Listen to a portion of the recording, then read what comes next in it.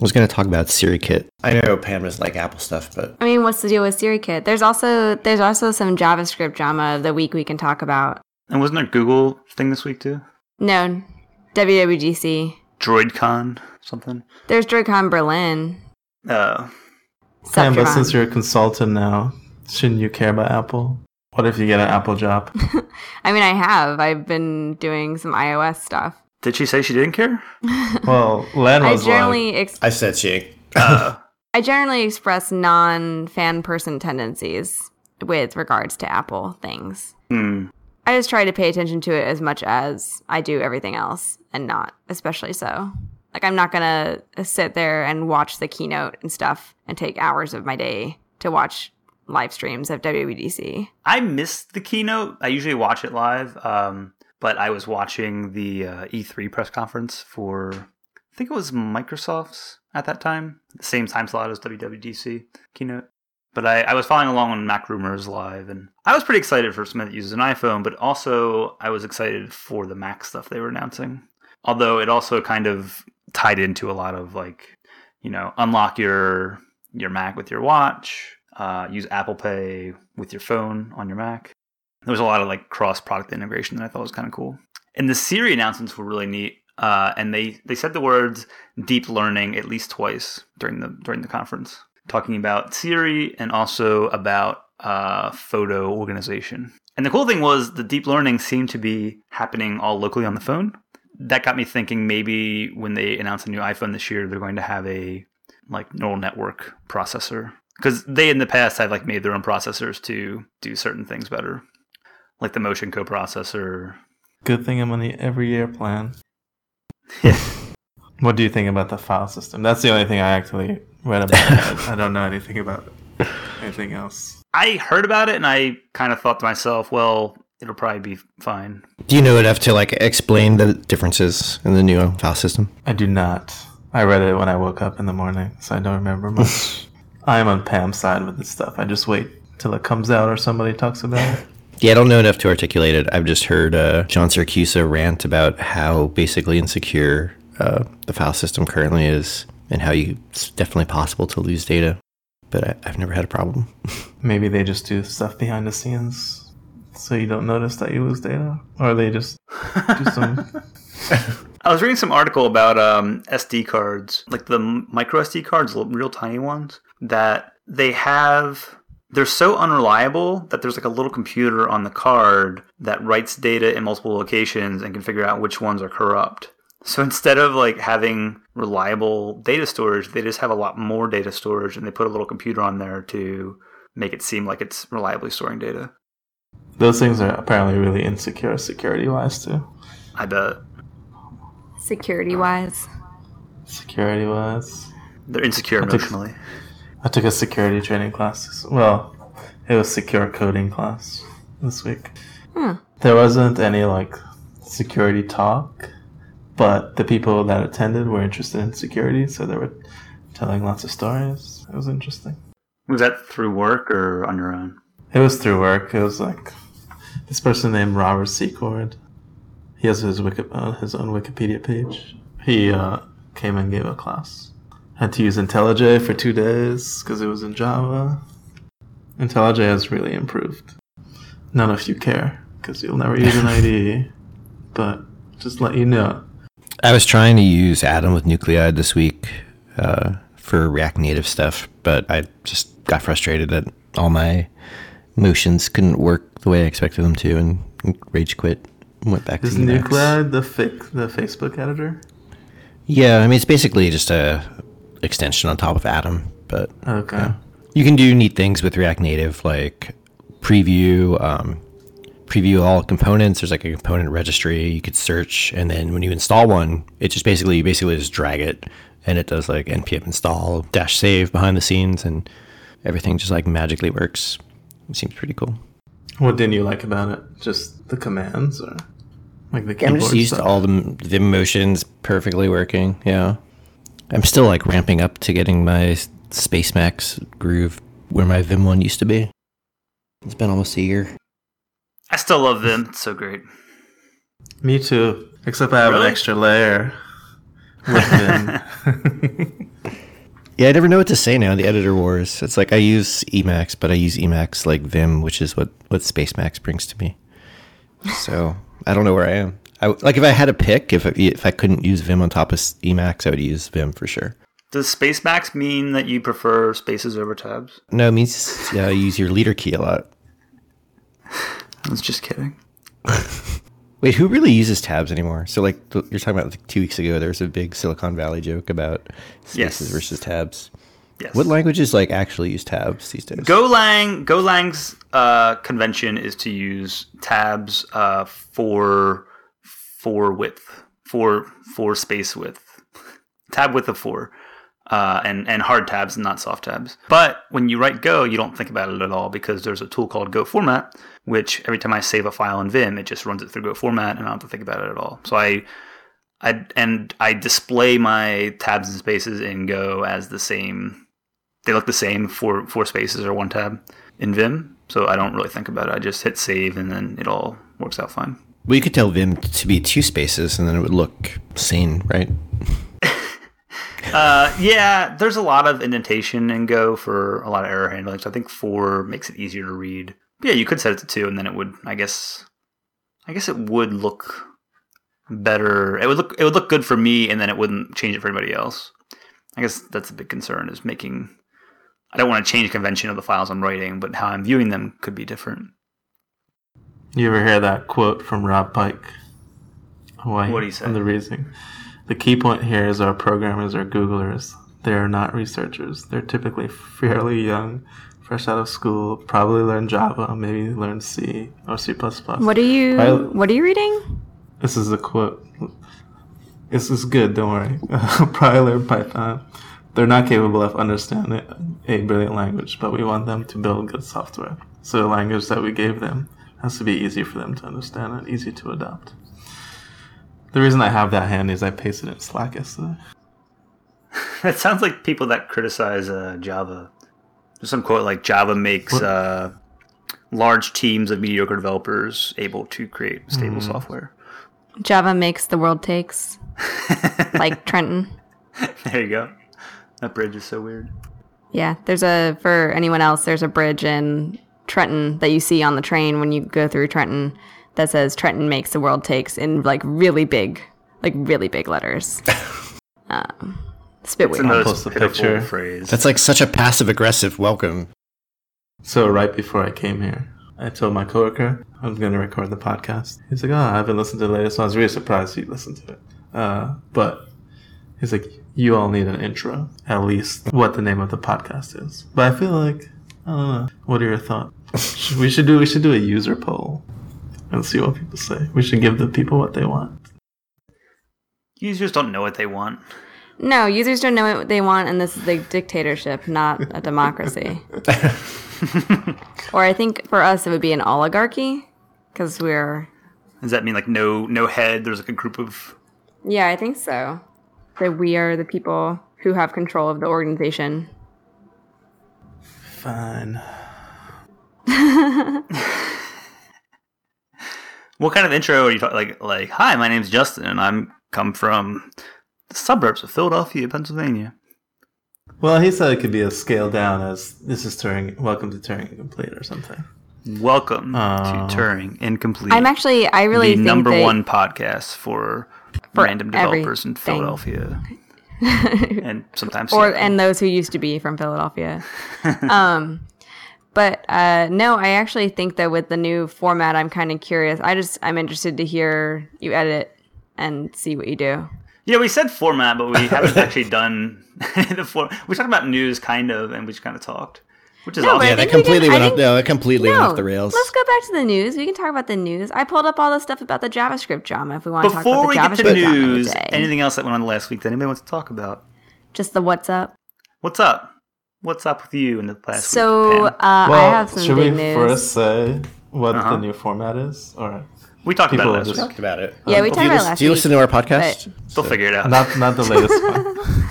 Well, But I mean, so I just got the email today that I'm a Google developer expert. Whoa.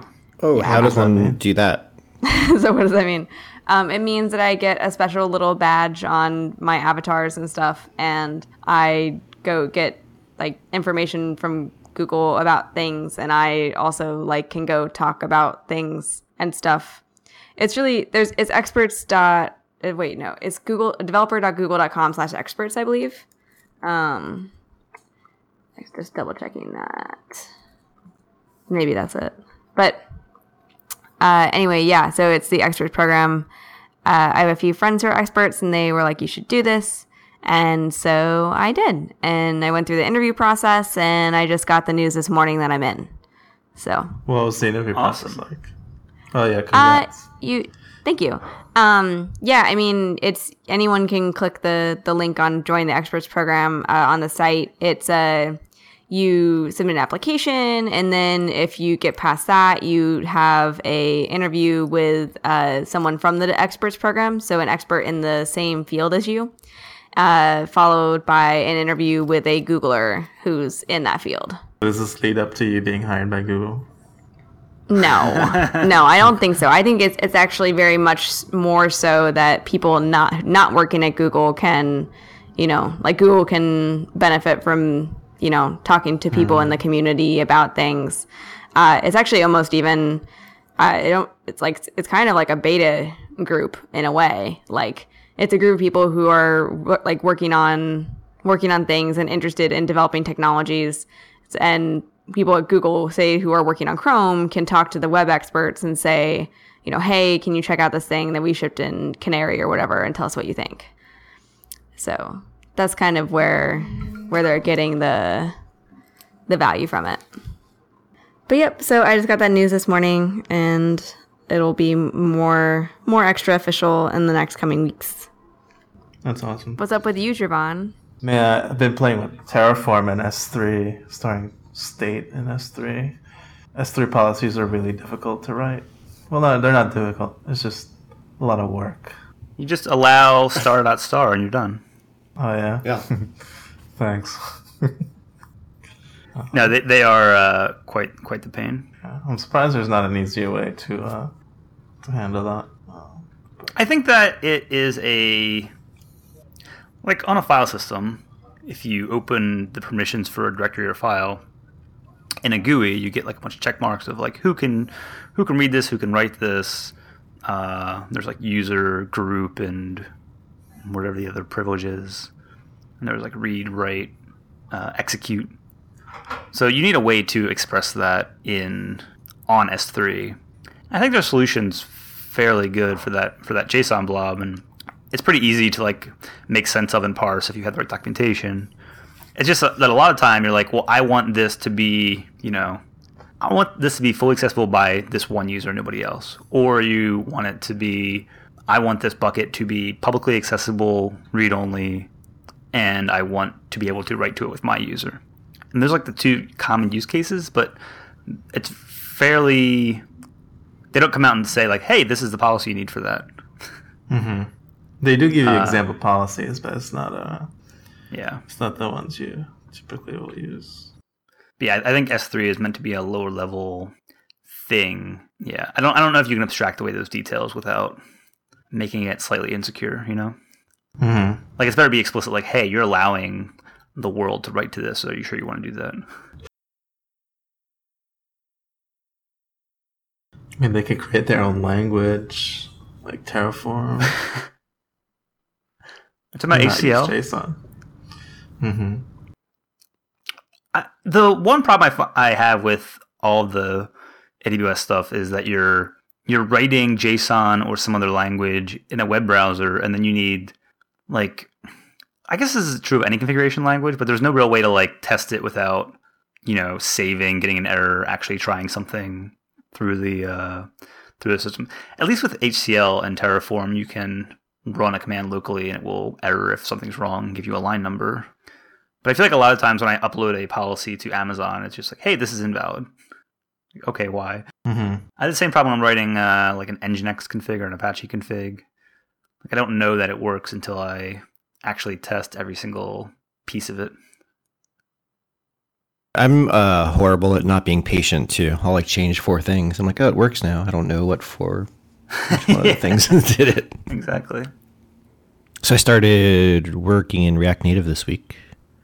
How'd nice. that go? It's interesting. I wish we would have done React Native first. So our app at Maslow is meant to be used on mobile, but we did website first because that's where our strengths were. But we did it in React, partially thinking that we would be able to move to React Mobile, React Native. And I think we largely can, but there's just a lot of dependencies we have kind of with like Webpack and assuming that there's a web environment. And that's permeated even to our Redux layer. So there's a lot of just like assumptions I have to pull out to be able to reuse like our whole Redux store and models in our React Native app. What is Webpack, if you don't mind me asking? That's a good question. I've seen that word a couple times this week, and I don't actually know what it is. It's Pam might be able to take this better than Yeah. me. Yes, Google please. expert. Yes. It's We have a Google expert that can explain Webpack to me. Oh God, don't do that. But so Webpack is one of the latest and greatest things in the JavaScript build chain brouhaha. But basically, Webpack is a module loader. Everything is a module. Everything you define everything and compose things together. So like you define you'll have your Webpack file and you'll say, I want to take, this thing and run it through these transformations and like put it together with this other thing. And that's pretty much what Webpack does. There's also, I was on a show on JavaScript Air about Webpack. And so I'm trying to like remember all these things that. So in the diagram on the said site, there. they have like a bunch of coffee files, a bunch of JS files. And then it goes through the little compactor or the Webpack and spits out a JavaScript file. So it's like a rules engine inside there or something like that. Like do these things to this file. Give me one application.js. Yeah. I have a hard time like knowing where the seams of Webpack are and where Babel begins and where the different plugins begins. Like, I think imports are coming from somewhere in that stack, and I don't know. Like now it's magic. Like basically, it'll resolve file names. Like I don't have to do like a whole path. I'll just be like import, like some file, and Yeah, I mean, just magically gets found. Well, the import should be that sounds like ES6 syntax. So it sounds like you're using Babel. Yep. Yeah, so you're using Babel, so you probably define a project path or something, and then Babel knows about your environment, and so it can, fill in where all these paths are loading from. Right. So this paths didn't like the relative paths aren't working the same way in React Native. It's one of the pains. I'm currently trying to figure out. And the other thing, even just starting this, and this might be a good topic for discussion. So this is still like in spike mode. I'm the only one working on it right now. But like starting to share that like whole subdirectory from our Rails app to React Native, I was like, I don't want to do Git submodules yet. Like, what is the least horrible way to share this? Whoa. I did ln-s, and then somehow my imports didn't work at all. That was my like first stupid idea of how to share it. So I'm still kind of torn on the best way to share this without doing Git submodules and making everyone else use Git submodules when like really only used in one place so far. Wait, why? So it's in a separate repo? No, so I mean it's like just a nested folder inside of our JavaScript app. So it's like JavaScript / Redux / modules, and that / Redux directory is what I want to be shared in two different applications. This seems like the Okay. I feel like a couple times in my career people have said like, oh, let's use the same code across multiple platforms, whether it's like the server side and the front end, or what you're describing is like two different clients across two different platforms. I feel like it never works out. You end up with like one file shared and everything else is like custom for each platform. No, our Redux store is pretty big, and there's no reason why it can't be shared. Like it's going to be doing exactly the same thing. And that's part of the promise of like React Native. Like everything is just a fetch to an API. So, I mean, there's no reason to rewrite that twice. And it's pretty big. It's just like, what is the best way to... We definitely want to share that code. Just what is the least horrible way to do it? And my two options, I guess, are like Git submodules or like a private NPM package. private NPM package doesn't sound so bad. Yeah. If one wanted to learn about these things, where should one start? So I just started a new web app. It's going to be a front end and back end thing. Where Is it an should- Elixir? Like what we had a vote, and so So you're doing Elixir at work? yeah, Nice. I have a. Jealous. We already have something in production with it too, which is just a tiny service for collecting stuff. Do you all have any recommendations? Wait, what did you say that you're trying to do? I'm gonna You be just, working like, in the as a front web- end. You're just like, you just want to make something on the internet? Like what do you mean? I want to use all the latest and greatest technologies on the front end. But why? There was a tweet. I forget who said it or where it was from, but it was essentially saying that maybe it was a blog post. I'll find it. That every time Twitter you- Bootstrap it is. No, Oh, yeah, no. it was every time you pick a new technology, you use one of your innovation tokens, and your team only has so many innovation tokens. So if you use, let's say, I'm assuming your team is somewhat familiar with Elixir now, so maybe that's not an innovation token, but like using a brand new framework that nobody in your team has used before, and using a new deployment system, and using a new whatever. Like if you use all the new things, your team will drown in innovation and not actually get anything done. Yeah. That was a good article. I'll find it and put it in show notes. It's true. But I want to personally learn so I can advise my team. Yeah, I mean, I think if you wanted to try that, it would be Webpack and React. Okay. So Polymer And I is not a do- thing anymore? No.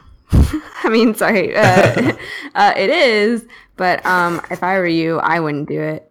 Okay. I think your Google experts status is going to get revoked. Oh, no. Don't tell on me. That's not nice.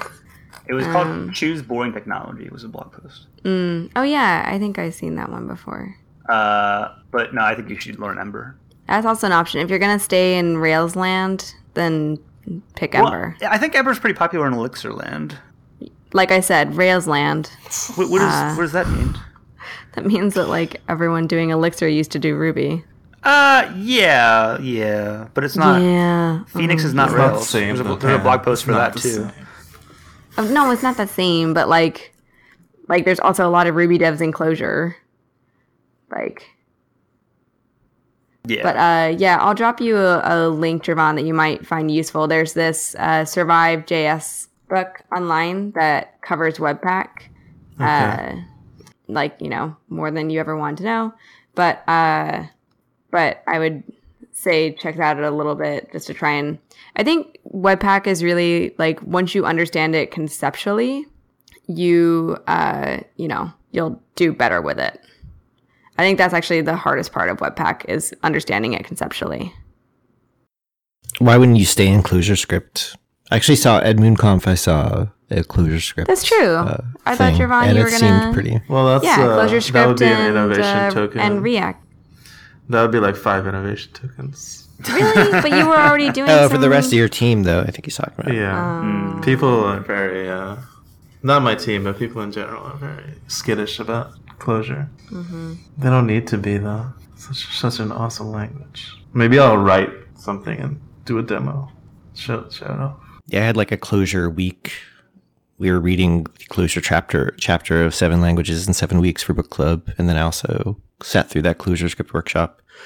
And I was really interested, but I think it's like third on my stack. Like first is just like keep getting better at React Native and React. Second would be Elm, and then ClojureScript's coming in at third of my personal stack of technologies. But if I knew it, I would definitely use it. It seems really cool.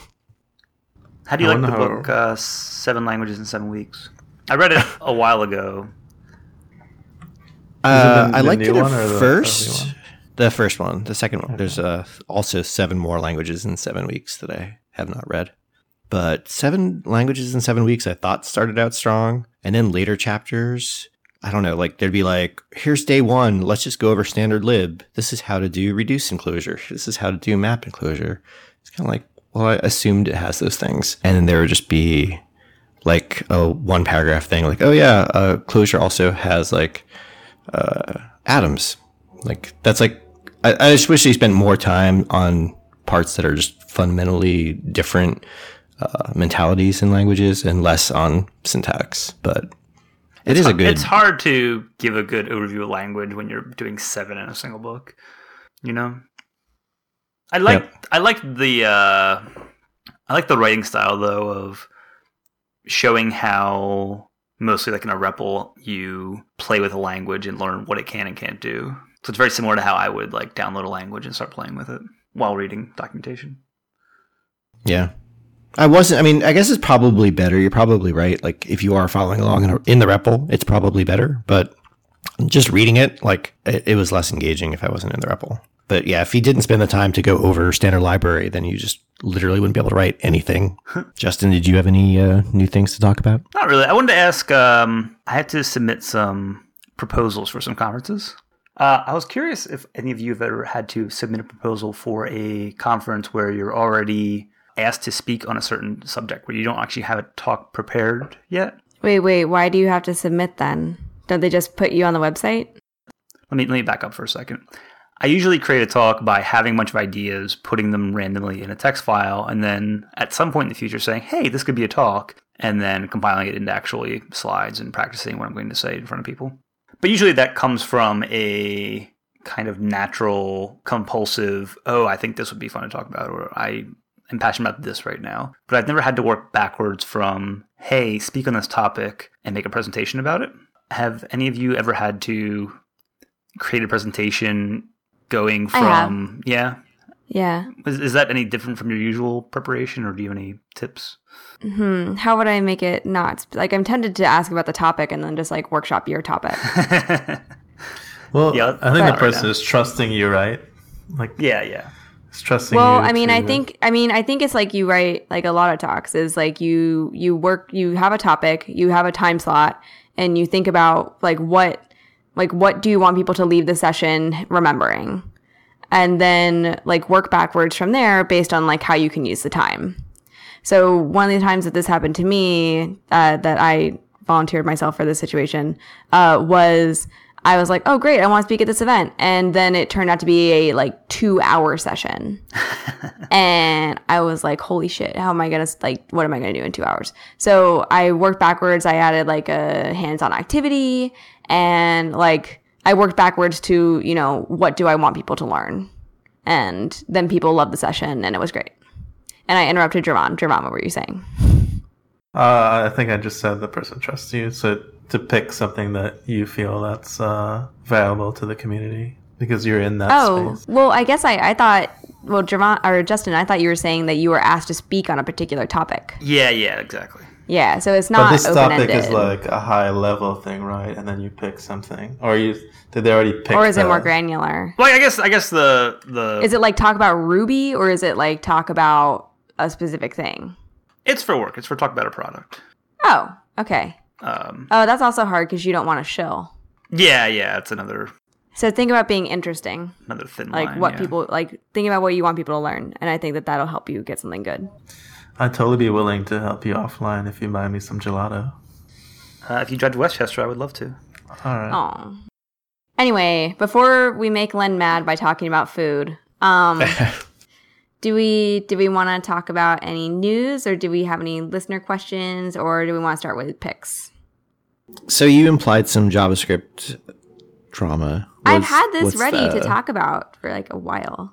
Yeah. So what's this JavaScript drama? So the drama of the week is that PPK, who is Peter Paul Koch, anyway, I always think of PPK as Post-Punk Kitchen. But anyway, apparently this person is a well-known person. They have like 22,000 followers on Twitter. So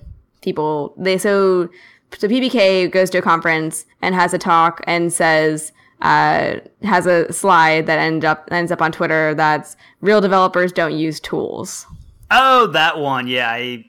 The internet then proceeded to lose its shit. Yeah, that was yeah. If you can't go without tools, then you're not a web developer. Yeah, it's one of What those does it things. even mean? It's one of those things that was like a nice, probably idea in their head when they first thought it would be good to say, and then Yeah, I saying think it it's out just loud a- and thinking about it, like Yeah, I think it's a shitty slide. Like, I think it's one of these things in the context of the talk, it might make sense. And it's obviously also meant to be provocative. So, I mean, it worked. my favorite There's response like multiple was, levels. That's terrible. My favorite response Yeah. was Jen Schiffer saying that something about coding without tools is like building a shitty trench with a spoon. Yeah, or I also like this one from Phil Nash, which as a real developer, I not only hand code all my own CSS, I also hand minify and hand gzip it as well.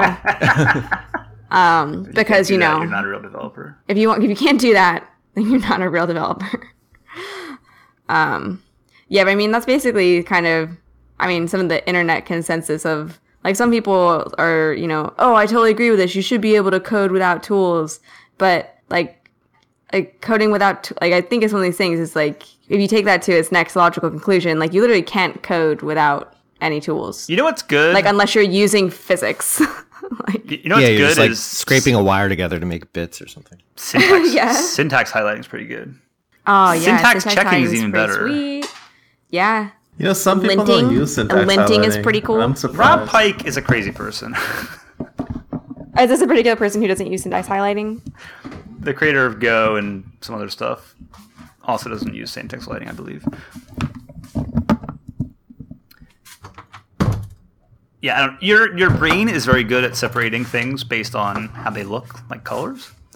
And for that reason, I believe syntax highlighting is very helpful in being able to tell what is different about different parts of a source file. So I mean, I feel like I might have said this on the podcast before, but so I, in a past life, was studying to be a musician, and we have the saying about, people who write, like, so an accidental in music is when you change, maybe you change the key, but you have an accidental, so you need to know something's sharp or flat or natural or something. Mm-hmm. And people who write in key changes so that they don't mess it up. There was this thing that I learned early on, which was, what do you call musicians who write in their accidentals? And it's employed.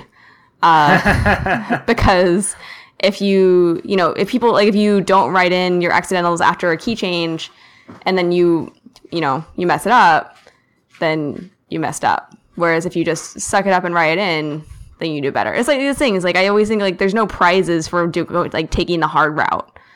Like no one's going to like be like, no, you are the one true developer because you code in Notepad and don't use any syntax highlighting. Like no one awards things for that. I used to code in Notepad.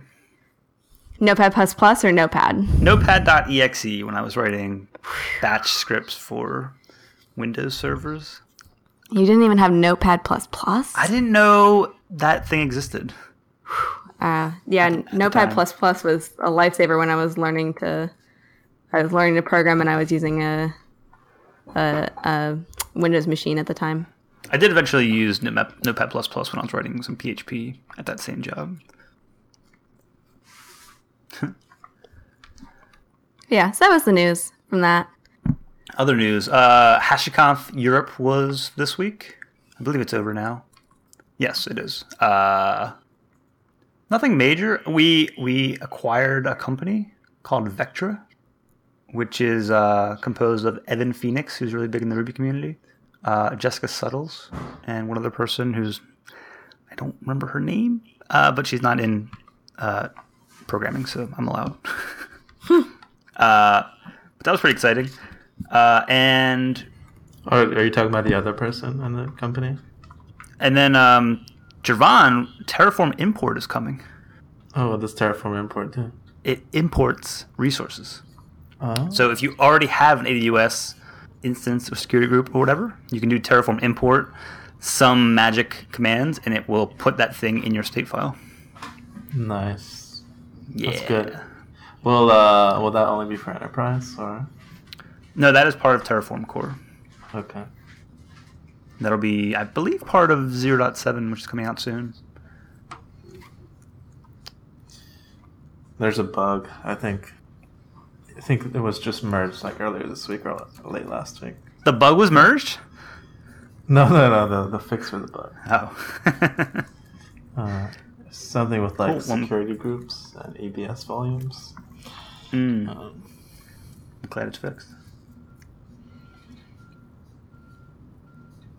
What other news? Oh, I had a barbecue. None of you showed up. That was cool. Pam didn't go either. So what? Pam. Yeah. Pam and Javon both so you didn't separately go either, bailed. Pam? I may have texted Javon to ask if he was going. I did +1 year And- though. I said you should go because Justin's a great host. Yeah, I had some. My sister-in-law was in town, and everything was going on, and it was just too much. It's okay. So I'm mostly mad that Len didn't come.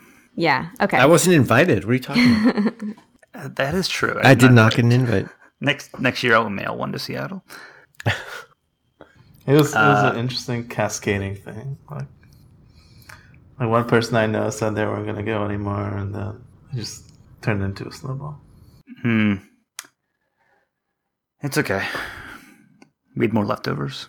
I bought veggie burgers, and then I brought them home, and I was so proud of myself for buying veggie burgers. And my partner goes, "Hey, are those vegan burgers?" And I was like, "Of course they are. check. Why would somebody make veggie burgers and not be vegan?" She's like, "They They usually have egg in totally them." do. So then I looked and they had eggs. So then she went out and got Boca burgers, which are actually vegan.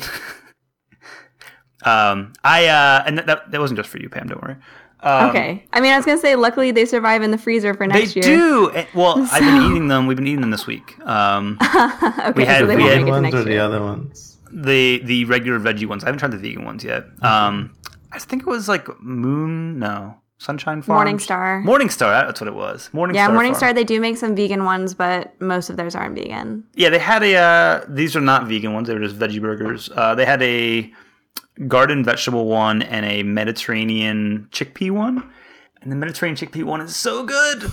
There's a burger chain called Elevation Burger, which has a half the guilt burger, which is a meat patty and a veggie patty on a burger. So I ate 2 of those this week, and a meat patty plus the Mediterranean chickpea one was really good. Like it tastes like fried hummus, essentially.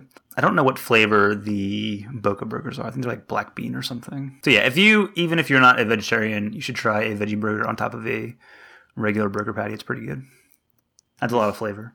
I tried to convince a friend of that this week, and he was like, no. But he's pretty unadventurous when it comes to food. I still haven't convinced him that onions are good. So, finishing the news, Justin has a friend that doesn't like onions. Yes, put that in the show notes. I will put his phone number. Please call him. And So, you all ready for picks? I'm ready. So I'm going to pick, because I think this is an interesting way to look into AWS Lambda, which is on-demand computation, or at least I think that's how they would word it. But so there's this tutorial on creating an AWS Lambda function for a custom skill for Alexa. So you might be into that this, sounds Justin. awesome.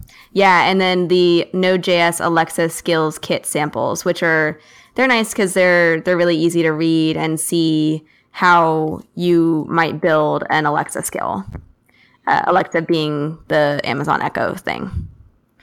So that's my pick for the week because I think it's cool. I think you'll like it, Justin, as well. In addition to everyone else. I ordered a AWS Internet of Things button that I'm also excited to play around with. But it was pretty backward, so I'm not going to get it until August something. Can't you just hack the Amazon Prime buttons for that? And we have one, but I don't actually know how to do that, and I don't know. Maybe I'll get bored and do that one day. You think you're deploying and then you accidentally order some laundry detergent. We have a bounty button and a Amazon Basics button, which I'm pretty sure orders baby wipes, but we don't like the baby wipes. They feel sticky. So my pick are the MoonConf videos that are trickling out. I think I went to MoonConf since the last time. You just remind me, I actually have y'all. another pick too. Can I? Oh, I can go yeah, after good. you though. but- Okay, I'm pretty much done. MoonConf was a great conference in parallel of LambdaConf in Boulder, and the video production quality was actually amazing. It was filmed in a theater that was already set up for multiple camera angles, and the videos are coming online now. So that's it. I should have went. So, are either of you going to pick KDConf? No, I really wanted that to be real. So Katie Kampf, this could have gone in our news. We'll work on beefing out our plans to talk about news. But Katie Kampf is a one-day dual-track community-run conference held at the Catherine Hotel in Catherine, Northern Territory, on June 31st, 2016. But there is no June 31st, 2016. I didn't realize that until KF pointed it out. Yeah, and so people are sad, but it's all speakers. It's all these. If you go to the site, it's katiekampf.xyz, and there's a bunch of there's the K and the T track, the Katie track, and all these great speakers who happen to be named Kate or Katie or Catherine or Caitlin. All links to some videos of their talks. So you can check them out. And basically it's a joke about how, like, when you look at tech conferences, there's a lot of tech conferences that have just like a ton of people named Steve and, maybe diversify your conference a little bit so it's not just people named Steve. So Katie Kampf is a nice joke. So some people are just really good at making up funny stuff. Yeah, they did a good job. And I love that people were like partially tricked by it. I also like their diversity statement. It says, Katie Kampf is an inclusive conference. We accept speakers whose name is derived from the root Catherine and starts with a C or a K. So you can speak at Katie Kampf if your name is derived from Catherine. All right, I guess I'll go. My music pick is a song called Cinnamon or Cinnamon. Cinnamon? Not Cinnamon. Not Cinnamon by Nina Simone. And I was surprised I haven't picked this. Yeah, it's a CI tool called Drone. Justin has talked about it before. It's I. Oh, we've been using it at work. It's I for the price. Free. Free. And they're rewriting it, so you probably haven't seen the new stuff if you haven't played with it. Yeah, self-hosted. It's free. Runs on Docker or in Docker. Those are my picks.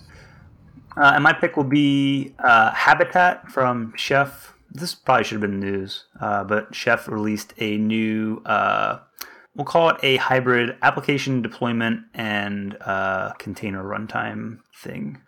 If you're familiar with HashiCorp's tools, it's kind of like a mix between Otto and Nomad. But essentially the dream is you have Habitat, maybe like a file in your repo that describes how to deploy your application, and then you can use Habitat to deploy it to different infrastructures without thinking about how it's being deployed.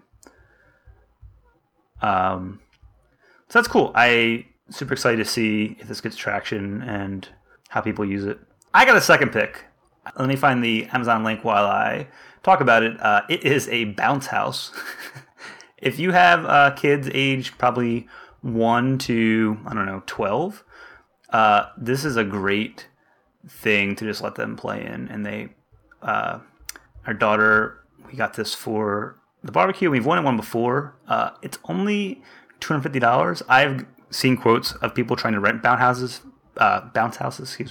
for $300 for a day, and this is $250, and you get to keep it, use it whenever you want. So you're telling me that you have a bounce house for whenever? Yes, we have a bounce house. That's pretty great. There is a weight limit. Oh no, I was going to ask about 38-year-old child. Yeah, it's 100 pounds times 3 is the limit. So I don't know if one adult in the 150 to 200 pound range could actually jump in it. But I have laid down in it while our daughter was jumping, and it seemed fine. I weigh less than 150. I'm a little okay. 100 to 200. Also, most people probably don't have enough space to store a bounce house. Like you have. It collapses. It deflates. Yeah, it's like an air mattress deflated. That small? Yeah. How big is this bounce house? Internally, I believe it's 7 by 7. Externally, it says 12 feet by 8 feet by 6 feet. No, it can't be right. Oh yeah, 12 by 8 is the footprint is 12 by 8 because there's a little slide on it, and then inside of it, it's like 7 by 7. It's definitely big enough for 3 children to bounce around in. But the one we got on Amazon was called a Cloud 9 Mighty Bounce House. It has 4.5 stars and 84 reviews. I'm sorry, 4.7 stars. So show notes are at Turing.cool. Follow us on Twitter at TuringCool, and I'll talk to you all later. See ya. See ya. Bye.